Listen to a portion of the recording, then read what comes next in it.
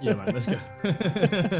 Because we could jam on whatever, but we could keep talking about that. Like what we received were, and this is like an interesting conversation you and I can have actually is, we did the program, we did Sell with Soul with Jesse and got what I found was really valuable with the group and with our like conversations with Jesse that was all like conceptual and very much, I don't know if you can speak on this too. Very personal. Yeah. To where, just about every time we got on a call, I felt like I was being spoken directly to, even though we were in a group. And, that helps you sort of navigate out of the weeds and out of the swamp so you can get to the mountains and see more clearly. And then on the other hand, there was the really practical tools like you described before. Yeah. And without like both are necessary. I actually, this is very similar to how I run my coaching programs. We have a group model, and in the group model, we talk about key principles, like fundamental practices in building a business and being in business. Is being a person who is now in business for yourself, because it's usually with early stage entrepreneurs and coaches. And then we have a one-on-one part, which is very personalized, and they get very specific tools that are tactical. It's like tactical stuff. Exactly where they're at. Yeah. Right. Because I find that everyone is at a different, stage. Like everyone is at a different path, like spot in their journey, and they all have different, limiting beliefs, really. So like, what are the problems that you need solved? Like you specifically. It's different for everybody. And they can even be at like a slightly different segment of that stage, which requires just a slightly different perspective, slightly different insight, or a slightly different emphasis on a particular tool at that stage, which is always unique and interesting, which I think is a really key sign of a well-seasoned practitioner, is our ability to know exactly where that person, what segment of that stage the individual who's sat in front of you is at. Yeah. And I know Callum, you work with coaches to develop their coaching practice. And, I'd love to hear some of your thoughts on that. You personally have years, 10 years or so of hands-on 12 years coaching experience, 12 years. Yeah. And that's, it's a long time to be doing this thing. And you go through these stages, and at that point, when you're doing this 10 plus years, that's where you sort of unlock these abilities to meet people exactly where they are. Yeah. And is it wise and true to say that the coach you are today is not the coach you were, 10, 12 years ago? Oh, completely different, brother. Completely different. And the funny thing is that there's been stages in my journey where I thought, oh, okay, I think I've got it now. I think I've read the books, I've done the courses. I think I've completed it. Cool. Almost to the point where mild boredom would come in. Like, okay, there's no more to learn. Strangely, and life promptly gives you a loving backhand, and then you realize, the more you learn, the more you realize what you don't know, sort of thing. And you get into that stage, and then you're humbled, and you just accept that this is an infinite journey, and the reality of that infinite journey no longer feels overwhelming nor something you have to complete, but just exciting. Like, wow, I literally can never not stop progressing. So yeah, completely different now as to where I was even a year ago, mate. Like, you're probably the same. Probably the same. I'd feel like I would have failed in some way if I wasn't a ton better at what I do now than I was 12 months ago. You used the word accept. There was a moment like you accepted that you didn't know everything. There was more. Like there's things you don't know that you don't know, right? Sure. Is there a defining moment for you that you can remember being humbled and coming to this realization of like acceptance, which is like, I have these 8 evolutions of leadership, and like we all experience them, and the first one is acceptance. No, the first one is self-awareness, actually. The second one is acceptance, and these usually that comes in a pair. I agree, man. Yeah, you need the awareness of the opportunity for acceptance in order to get to acceptance, right? So what was that for you? Do you have a specific moment where? I would say there's probably been a few different moments, but one that's actually coming to mind. So I entered into the, let's say, self-development coaching space. Well, I actually entered into it as a personal trainer, but my role as a, let's say, the life coach, mindset coach, whatever you want to call it, everyone has different labels. We all get the point. Was when I started within neurolinguistic programming and hypnotherapy. And within neurolinguistic programming, for anyone who's done it or been in that space, there's usually a particular like path for progression. You have the practitioner level, you have the what they will call the coach level, master practitioner and master coach, and then you can go on to become a trainer who can then certify people. You know, you come to a little stage of proficiency there, and then you can become a master trainer as well. Now, at that point, it really becomes a how much money do you have stage to become a master trainer. That's what I've noted. It's not like you have to be a trainer for a number of years. It's have you got 20 grand and a good, a good relationship with one of the only other master trainers. I didn't want to do that. But what I did do was take myself down the entire route to become a trainer of NLP. And in fact, at one point in time, I was a trainer of NLP when I was 22 years old, because I got into this space when I was really, really young. And at that point in time, I was probably one of the youngest trainers, particularly in Europe and perhaps in the world, and definitely one of the only trainers of neurolinguistic programming who also had a successful personal training business, which is what kind of led me to that USP of teaching personal trainers about mindset and behavioral change, because, well, I knew a lot about it at that point. And to answer the question specifically, I think once I'd received my trainer's training accreditation, which I worked incredibly hard for, my only exposure to this industry was literally through NLP, which does, that is a collective body of work. There's it draws from lots of different bodies of work. It's not, NLP isn't one method, it's lots of different methods in one space. That's the way I see it. Once I'd completed that, I think I'd probably just got blindsided that, oh no, this is just like a small splash in the pond of all that there is within the different realms of self-development, spiritual development, Western approaches, Eastern approaches, right? So I got to a stage where, for good reason, I was like, okay, yeah, I've got it. Yeah, amazing. And then you find something else. And then I found like yoga, then I found Ayurveda, then I found these things that have been around for over 10,000 years. And you go, oh, wait a minute. Okay, no, I'm just dying. I'm literally just dying out. So there's what I'm hearing is a realization that there were other tools that were also equally potent and powerful and valuable that you could dive into. It reminds me of like I was in the CrossFit space for my career, like got into that. I started doing that like for fun, and then did it more so as as an amateur professional, right? Trying to step into the game of becoming a coach, and there's levels to CrossFit's training, like level 1, 2, 3, 4. And I saw this like trajectory for myself, like I can achieve all of these levels, right? Yeah.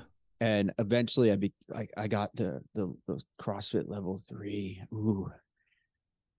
One of like 9 people in New York City that had this. And I felt on top of the world because untouchable, dude, the test for this, they overhype the test, and and it's an accumulation of so much knowledge, like studying plus like practical application.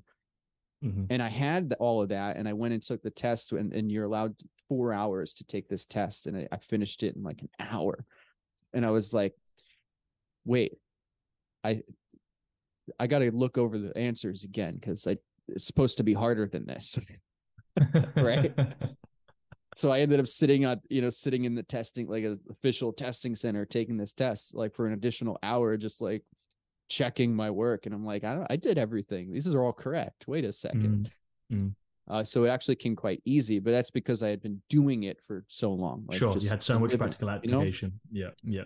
And then like you get immediate results. Like they print you this piece of paper, and I didn't look at the paper. I was like nervous. So like later on in the day, I unfolded it and it said pass, and I was like, fuck yes. And I felt totally on top of the world because I now had this validation, this certification, right? And Are I you going to thought go I and had all the challenge Rich tools. Froning 1-to-1 at that point? Is that what you were going to do? Rich Froning, man, is he, great guy, great dude, great athlete. Sure. Can he be a coach? Can he be a good coach? Maybe. That's another discussion. It's another discussion. But what I realized is like, I had all this knowledge and this, I had the certification, and then I was running a gym. I was a GM of a gym at the time, and then eventually became the owner. And I didn't have the ability to actually convey that knowledge well. Like I could teach a class, I could run a great class, I could teach people how to do a snatch and things like that. And like that stuff was like, okay, cool. But there was way more that I needed to learn, like communication skills. They don't teach you that in your certifications.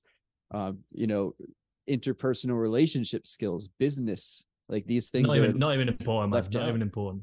It's not important, right? These things are left out, and yet you feel that you can. And I love Jesse says this: you don't get compensated for your competence, no, right? You get compensated for your communication. And at that point, I was like, there's got to be something else I can learn. And then it opened my mind to the fact that there are like countless other tracks that you can, trajectories you can go on and learn so many different things, man. And we get so hooked on the one thing that we're in, right? Like with you and NLP.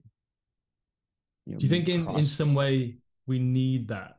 Because if we didn't have those blinkers on for a period of time, we'd likely get distracted and dilute our focus. In some way, we almost need a healthy delusion that that's the only thing that we need to pursue, the only thing we need to obtain in order to complete and fulfill whatever it is we feel is missing in our knowledge, wisdom, and experience. There's some upside to that, isn't there? In some way, shape, or form. Yeah, that's a great question. And for me, and I'd love to hear your opinion on it too. For me, it's a matter of like giving yourself a sense of purpose. Agreed. Yeah. Right. That's the way it comes across for me as well, man. Like now, it more from a more mature perspective. I think previously, if I'm really, really honest, in my initial stages, it was perhaps a find everything I need to know so no one can ever find out that I don't know something. Right? So then I don't have to have that embarrassment of not knowing something or disappointing someone in not being able to answer the question, offer them the advice. Now we couple that with another previous tendency of feeling self-worth and validation through my capacity to help others. Perhaps because there was a lack in one stage of my life many years ago of this ability to help myself, right? So I think from a less mature perspective, that was the initial spark to have those blinkers on. Whereas I would absolutely agree now, and perhaps for the last 6-7 years, it's certainly been a lot more of a purpose-driven piece of like, okay, I'm going to put these blinkers on because I know that's the way I best focus and best digest information, assimilate information, integrate it, embody it, and then impart that wisdom to others so it can really land. But yeah, initially, man, it definitely, there would have been elements of purpose for sure. Of course, that can't not be the case. But I think there was also some programming of wanting to, please and have the answers and not be found out. Yeah, you're satisfying this, like, I mean, it's a need that you have. And another way to look at it is you're treating a wound that you have, whatever that Oh, for wounding sure. might be. Yeah, for sure, man. For sure. I think I'm not sure if that ever fully goes away. And I don't think that's a problem either. It just depends Right. how open that wound is, how susceptible it is to getting caught on the clothing of life and the fabric of life, and reopening. Ultimately, hopefully those wounds become scars that are marks of our past experience that show a sort of completion of that stage of life, but a remembrance that we went through it. Yeah. That's where the acceptance comes in. I agree, the acceptance piece. And then what you just described as well is like where you're at now. You described another one of my these evolutions I have, the fourth one, which is detachment, and being able to detach and focus as well, focus in on something with that awareness, like, hey, I'm doing this for a purpose, for a reason. It's serving me. And you're also unattached, right? Unattached to the outcome, right? Unattached to the like validation as well, like the need for some validation. Yeah. Right. Perhaps I think at that stage, hopefully, any healthy personal development program or commitment allows us to internalize our validation more so than recognize our patterns and propensities to externalize it, which of course, the earlier stage of life, that serves us, right? We need to externalize our validation for our parents and our caregivers, but at some point we have to consciously start to make the transition. Otherwise you'll have people who'll live their entire life whose drive is completely leveraged by external validation as opposed to a healthy internal compass and ability to direct ourselves, make decisions for ourselves. I'm reading this book right now called Outwitting the Devil by Napoleon Hill. Okay, nice. Right, same author from Think and Grow Rich. The book it's interesting. The book was apparently manuscripted and written in 1938 and then kept hidden, they say. Which could be a marketing thing. It also could be true because of what's inside of it. Everything that's written is it goes against a lot of the narrative in that time, and so like his family was afraid of what would happen if they published it, and it was published recently. But it describes Napoleon Hill's imaginative conversation with what he calls the devil. Okay. Where he got to interview him and ask questions to understand his ways. And what it really is, how can we avoid making mistakes and achieve success? Like that's what it is. And this concept is how like the devil's main purpose is to utilize fear and utilize these other negative thoughts to distract people and lead them astray so that they don't accomplish their things, so that they're not successful, so that they're not in control. And it's the one thing that you can have according to the book, according to him, is like, if you are totally aware and in control of your own thoughts, then the devil can have no power over you. And I find this so interesting. And he goes into like chapters and chapters of how this is implanted in the world, and how it's, how most systems are actually diluting your ability to think for yourself, starting with childhood. Sure. Right. And I watch my son, my son is a year and a half, and I'm watching him grow up and learn. And right now he only has the ability to think for himself. And somewhere along the way, that's conditioned out of you. I have this vision of the world where we can teach our children only to do that. You know, I went to school, right? I went to a public school in New York City, which is basically conditioning to be a good citizen, a good factory worker, live the American dream. Where they, you know, you get real good at. I used to pride myself at memorizing facts. I could memorize anything. I wasn't so good at math, but I could memorize, like, you know, historical facts and all this other nonsense, which is a great way of learning what to think, not how to think. Yeah. Right. Yeah.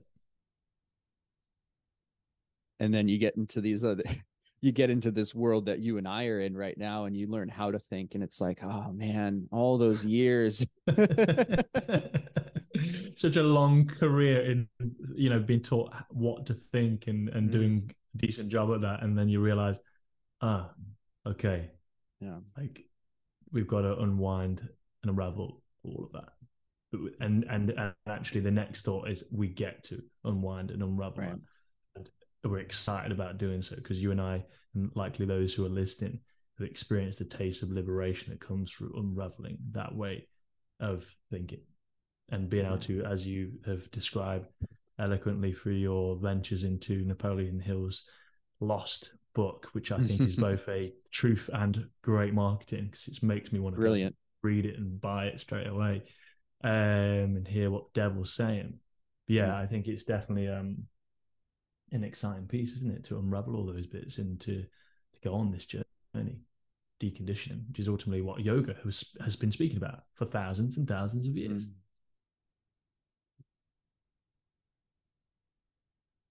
You've used the word deconditioning a few times.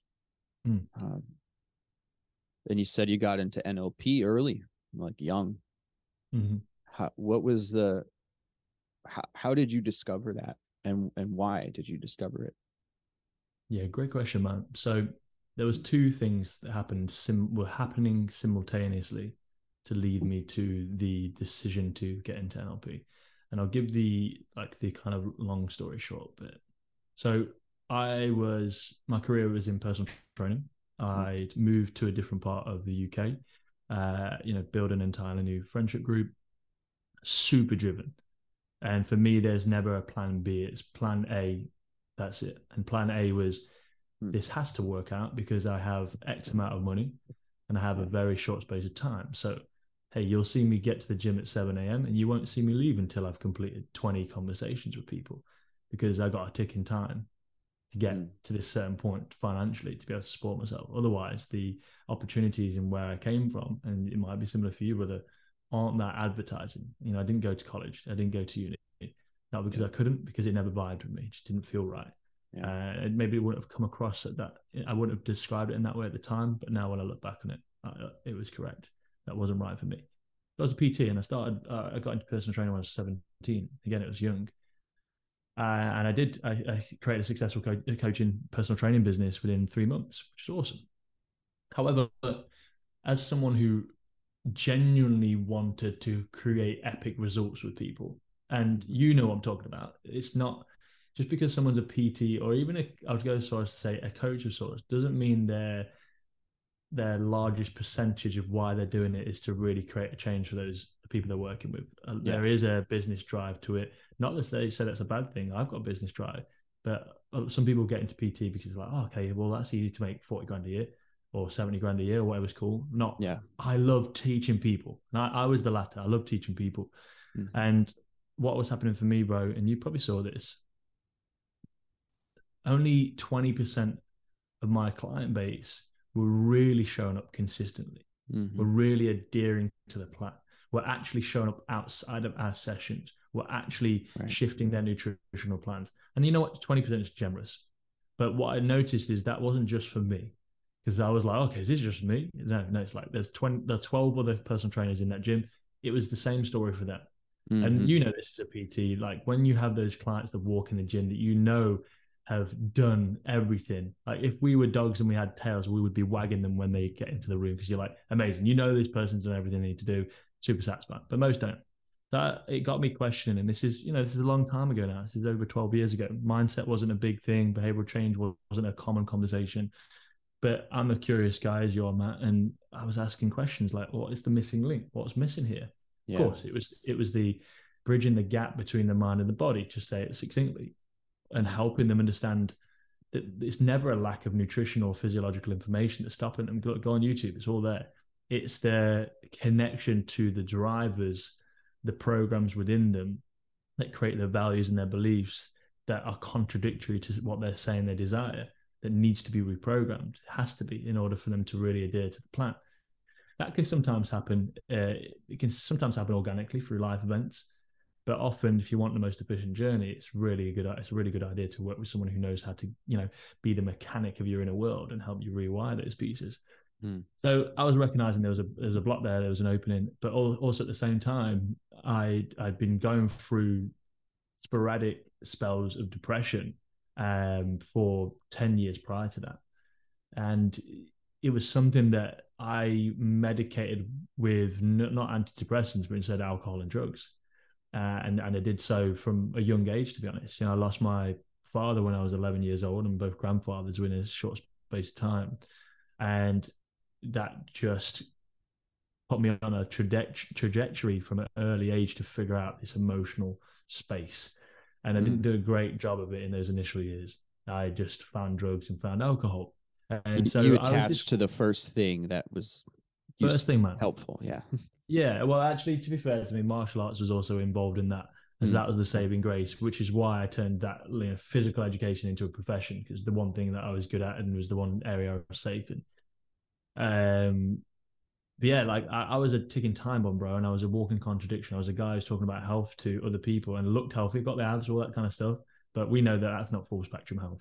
And behind the scenes, I was just drinking. I wasn't ever an alcoholic, like chemically addicted or anything. I was just emotionally addicted. Like I needed that to like suppress my anger and sadness and all that kind of shit. So I basically found myself frustrated in my career because I couldn't help people in the way I wanted to, and just slowly declining in my own mental, emotional well-being. I walked into the staff room one day in the gym, and there's moments where like something just catches your eye.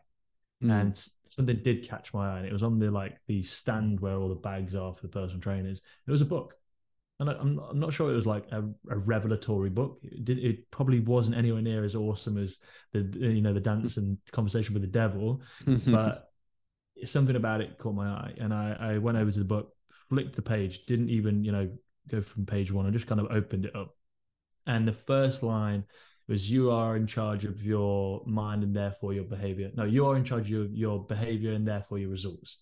Now, look, if you've been in this space, not that profound. Absolutely true, absolute facts. But for me, I'd never heard anything like that. I'd never had anyone tell me that, oh, it's on me. And so when I read that line, it was like that one of those moments where everything finally clicks into place, where you get the final code of the lock, and the lock opens, right, and opens itself. It just all made sense. I was like, oh shit, there's an opportunity here, and I'm not broken. And I just absolutely devoured that book, and then went on Google and literally found the first thing on it, because the book was on NLP, by the way. Oh, gotcha. Found the first NLP training called The Lady. The rest is history, mate. I was like, I took all my savings, anything I had, invested in that space, and went on a few-year journey of just finding out that, okay, I'm not broken, and there's loads of things we can work with here, and this is true for all of us. And hey, we'd be here for multiple podcasts, and maybe we'll do multiple episodes, but like there was a lot that one line basically just absolutely shifted how I was seeing the world and opened up opportunity and inspired a very important word, which I'm sure you resonate with, hope. Because I had not got hope. I was like, okay, if this is what life's about, I don't want in anymore. But that's where it was going. But that line made me realize, okay, there's a chance here that I don't have to just put up with this pain that I've been experiencing for a very long time. Can you repeat that line again? Which one, man? The line that you read in the book. I'm curious. Yeah, it was something along the lines of, you are in charge of your mind and therefore your results. Or it could have been, you are in charge of your behavior and therefore your results. It was one of the two. And I could see how that's a profound like statement when you're not already in that world, right? Exactly. Causing you to ask a lot of questions, I imagine. Like, what does Absolutely. this mean? Like, I can read the words. If I'm in charge of my mind, if I'm in charge of my behavior, and my behavior affects my results, right? We think cause and effect, right? Mm-hmm. That's what I'm hearing. And then that causes you to ask, okay, how, right? How does Yeah. this apply? How do I do that? Because Yeah. I've Where's been the there, user man. manual? Where's the user manual? Totally. Yeah. Give Where's it the to me user now. manual? I've been there, man. I've been in depression. I've been in Uh-huh. those states of angst and anxiety and feeling overwhelmed by that, and feeling that the opposite of that statement is true, that I am not in charge of my Oh yeah. behavior. Like, I am a victim, and Yeah. it's Yeah. funny. Yeah. I'm going to be talking about this book a lot because I'm currently reading it, but um, I released, I just released what I call a microdose episode. It was like an 8-minute little episode yesterday. Nice. And I read this poem from the book. The poem is actually written it wasn't written by Napoleon Hill. It was written by this other guy, Ernest Henley, I believe. I won't get into the whole poem, but the last lines were, I am the master of my fate. I am the captain Of my of my shit. soul. Okay. Amazing. Even better. The soul.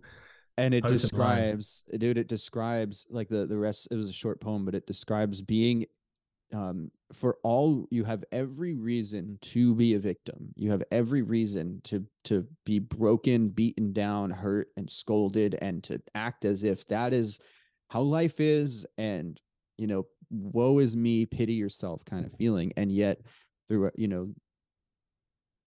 that does not define you. Mm-hmm. That is simply like a part of your current experience.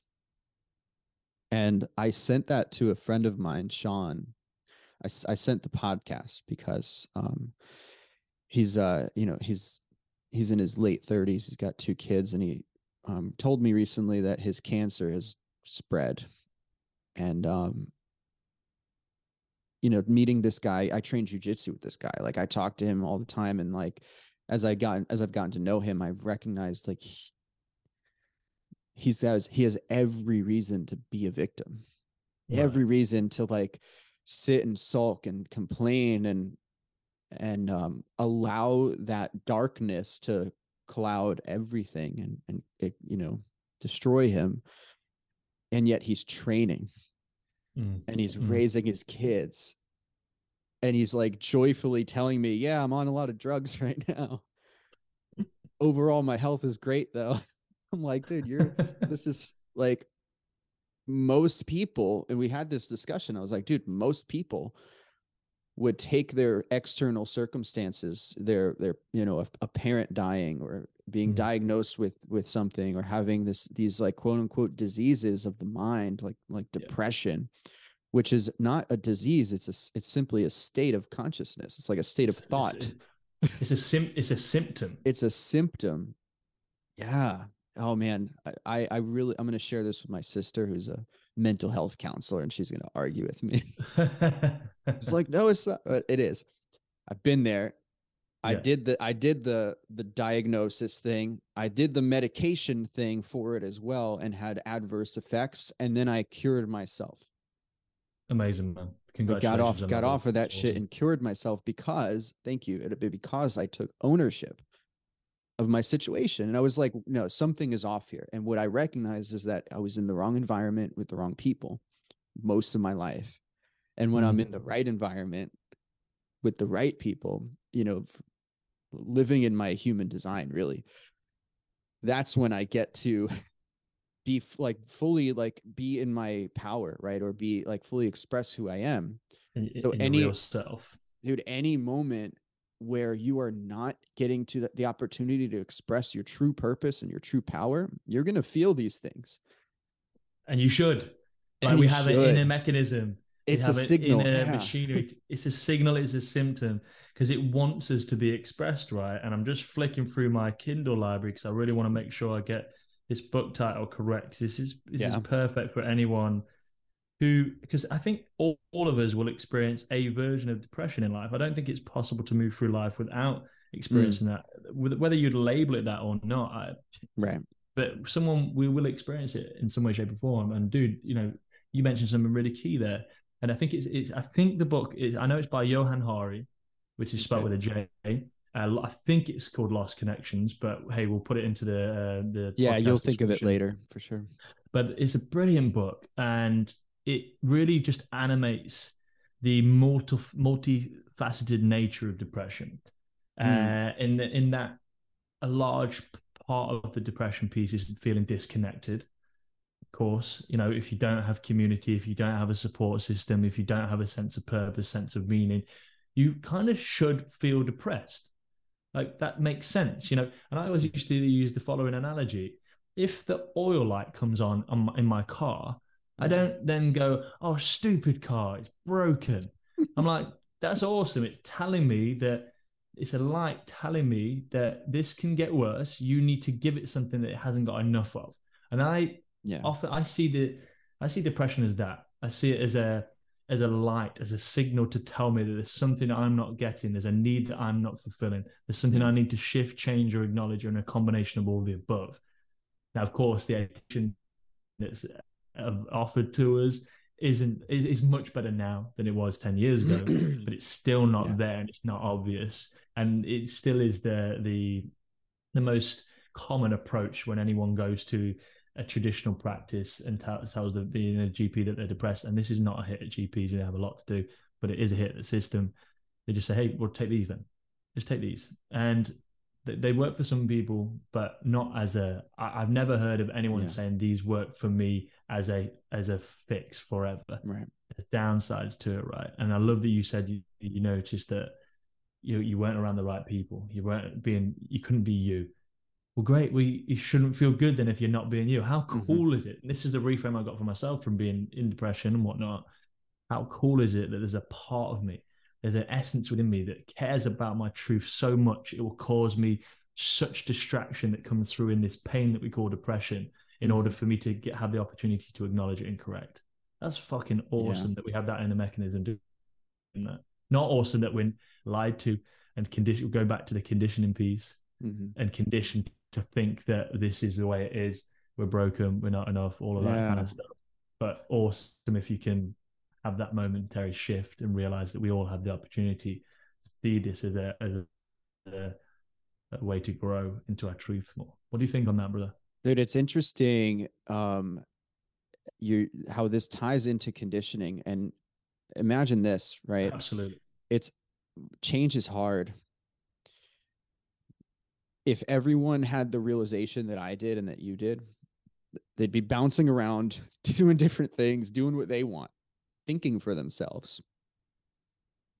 That doesn't work for systems to operate well. And so instead of, you're depressed because you have like shift work disorder because you're working overnight and you haven't seen your family and you haven't seen the sunrise, like instead of like allowing this person space, which is what depression like requires, deep rest, right? Yep. Depression is like really literally meaning you're slowed down and you require rest and reflection.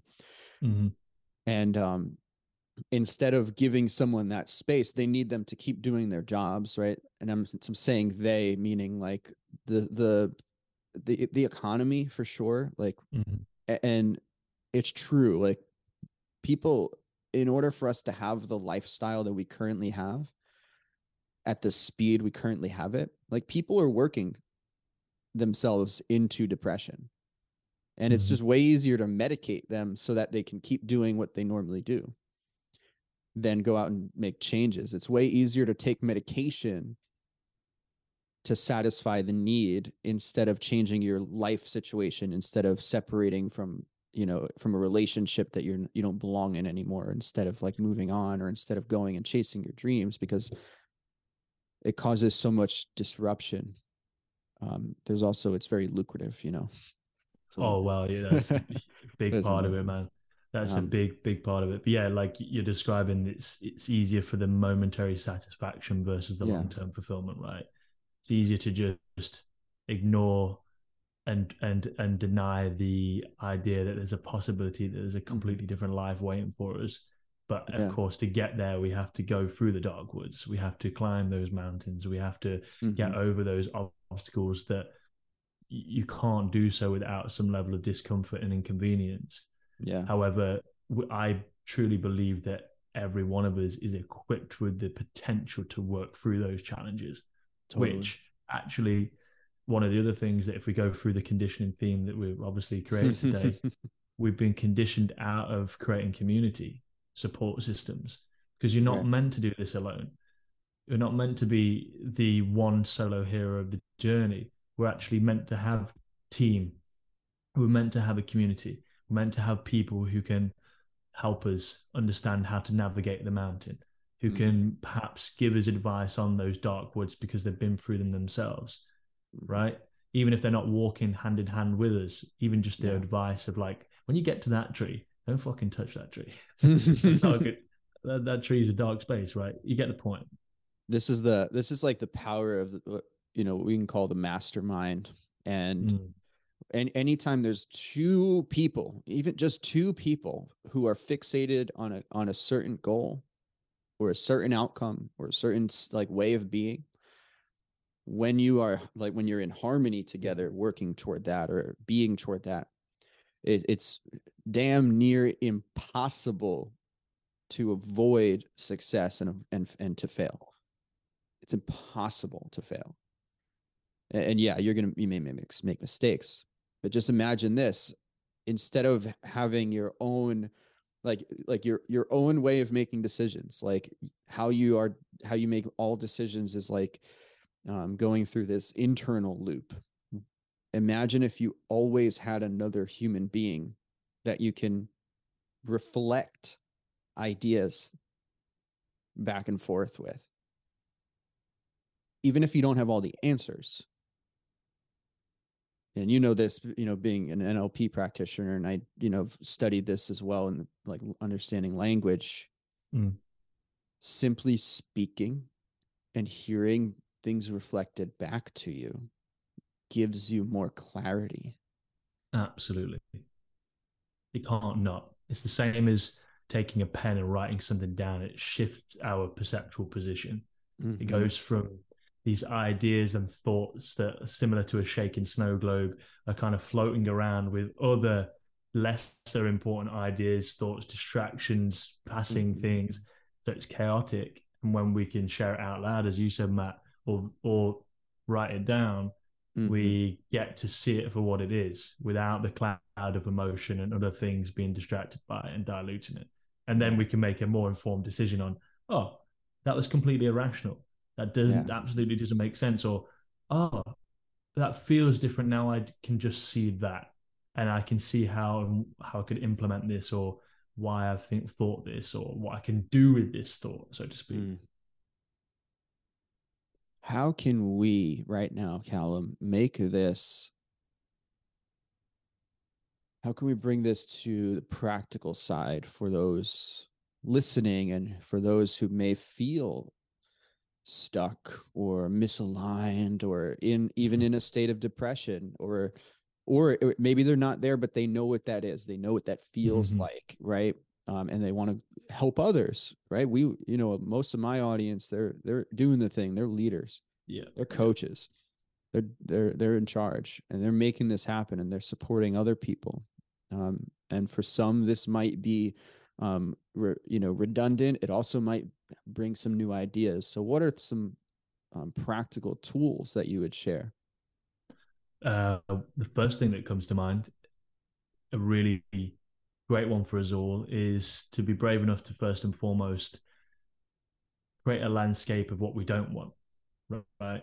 So literally ask ourselves in a year's time or insert timeline, what don't I want to have happened? What don't I want to have continued? What don't I want to be experiencing? Et cetera, et cetera. And really just map out that what we don't want piece, because it's so much easier to map that out because we're much more Usually. inclined to think in that way anyway, right? Mm-hmm. For the most part, you could make a summary on that piece, or you could make a conclusion on that, map that out, and then at the same time, in the second breath, okay, but what's the opposite of all that? Mm-hmm. And it's a great way to trick the gatekeeper of your current personality or your current identity, the one that Yeah. at all costs does not want us to change. That's its role. Amazing. Mm-hmm. It does a great job of it. Some call it ego. Cool. Again, different topic, another day. But it's a great way to take that one off the gatekeeper position, not feel a threat through that inquisition, because it's like, oh well, they're just talking about what we don't want. Right, that's fine. Yeah, talk about it. And then it settles down, and then with the second breath, but what's the opposite of that? And it tricks that part of you, and it allows that part of you to actually really think about what you do want without having these triggers of allowing yourself to say that out loud. Because just a quick rewind on this, Matt, Mm-hmm. many people will struggle to say what they do want, because when they clarify what they do want, then they clarify what they stand to lose. Yeah. Or they clarify what they stand to not gain, or what they could fail at. And so that then we limit it and we play small. And that's why many of us, all of us, some in some way, shape, or form, to some degree, do that. But doing what we just said, map out what you don't want, and then what's the opposite, Mm-hmm. almost in a loving way. I'd say it and share it with love, tricks us into overcoming that standard that we often, or that bar that we set, that we don't allow ourselves to go past because of the fear of the loss or disappointment that could be connected to it. Does that make sense? Totally. And what comes to mind is when we do any sort of goal setting, oftentimes, for some people, it's challenging to see far into the future and see what's really possible because of where they're at now. Like we started this conversation with, like, what those like dynamics about that, of Sell with Soul that we were in, right? That program we were in together. The primary dynamic in the group setting was, helping us stay above the water and stay above the weeds, so that you can now see everything that's possible. And then you got to take the steps, right? So what comes to mind is that the fact that any time I've done goal setting with people, they're like, yeah, I can see how this happens, how this works. And then there's a but, right? I want this, but, right? So the limiting belief comes in, and I love how you flipped that. Like, okay, describe what you really don't want to happen. What's like the worst possible scenario, worst case scenario. So then it's much easier to see a path like forward. Actually, yesterday I had a coaching call, and I'm gonna use this from now on. My client described this really well. I asked him, to write down both two columns, draw two columns, and on one side, write down all the things that you do, or you like to do, that you want to do, that give you energy and light your fire. And then on the other column, write the things that suck energy away from you. Yeah. Right. Yeah. And he named this, and I'm going to use it. He was like, all right, this is the good vibes list, and this is the bad vibes list. I'm like, perfect. We're going to keep that. Right. So write out your vibes list. And it was so easy to identify a lot of the things that give you energy, like the good vibe stuff. And even things like he's in a great career, and he started to write out a lot of the things that, he does for his work that he absolutely loves, that he forgot about because of the bad vibes in the same place of work. Right. When you can make the distinction here, the distinction between the two, it's actually really easy to just focus all of your attention on the good shit. What expands me, what energizes me. Yeah, absolutely. Totally. Yeah. And the other stuff, the bad vibes, some people may be in a situation where you can't eliminate this stuff. Totally understand that. Totally get it. And if that's true for you, then I would invite you to set boundaries. Really simply, like, how can you minimize the effect? of that. Dilute the effect. Right. Yeah. Dilute it. Or, sprinkle in some of the good stuff so that you can start to see this thing in a new light. But also, bro, I think the key piece of what you just said there as well, seeing it in a new light, that alone, if you're not in a position to be able to immediately change it, because no one's in a position where they're absolutely stuck with it, but it just might not be something they can, snap their fingers and it goes. But what they can do is, if that's the case, start to question, how can I look at this in a different way in this preliminary stage? And even just knowing that they're in the pursuit of changing it will likely dissipate some of the discomfort that's been attached to whatever that is, whoever that is, whatever the situation is, right? Because I think of this from like a distracted mind. If there's something that's distracting me, causing me to take away my focus, I don't necessarily have to take action on that. What I'd have to do, though, is acknowledge that that's there. And like a child trying to get his parents' attention, it just wants to be acknowledged. It just wants to be recognized. And if we can let it know that, okay, we can't do it right now, but later we can do this, it tends to settle that person down, settle the child down, settle that internal part down.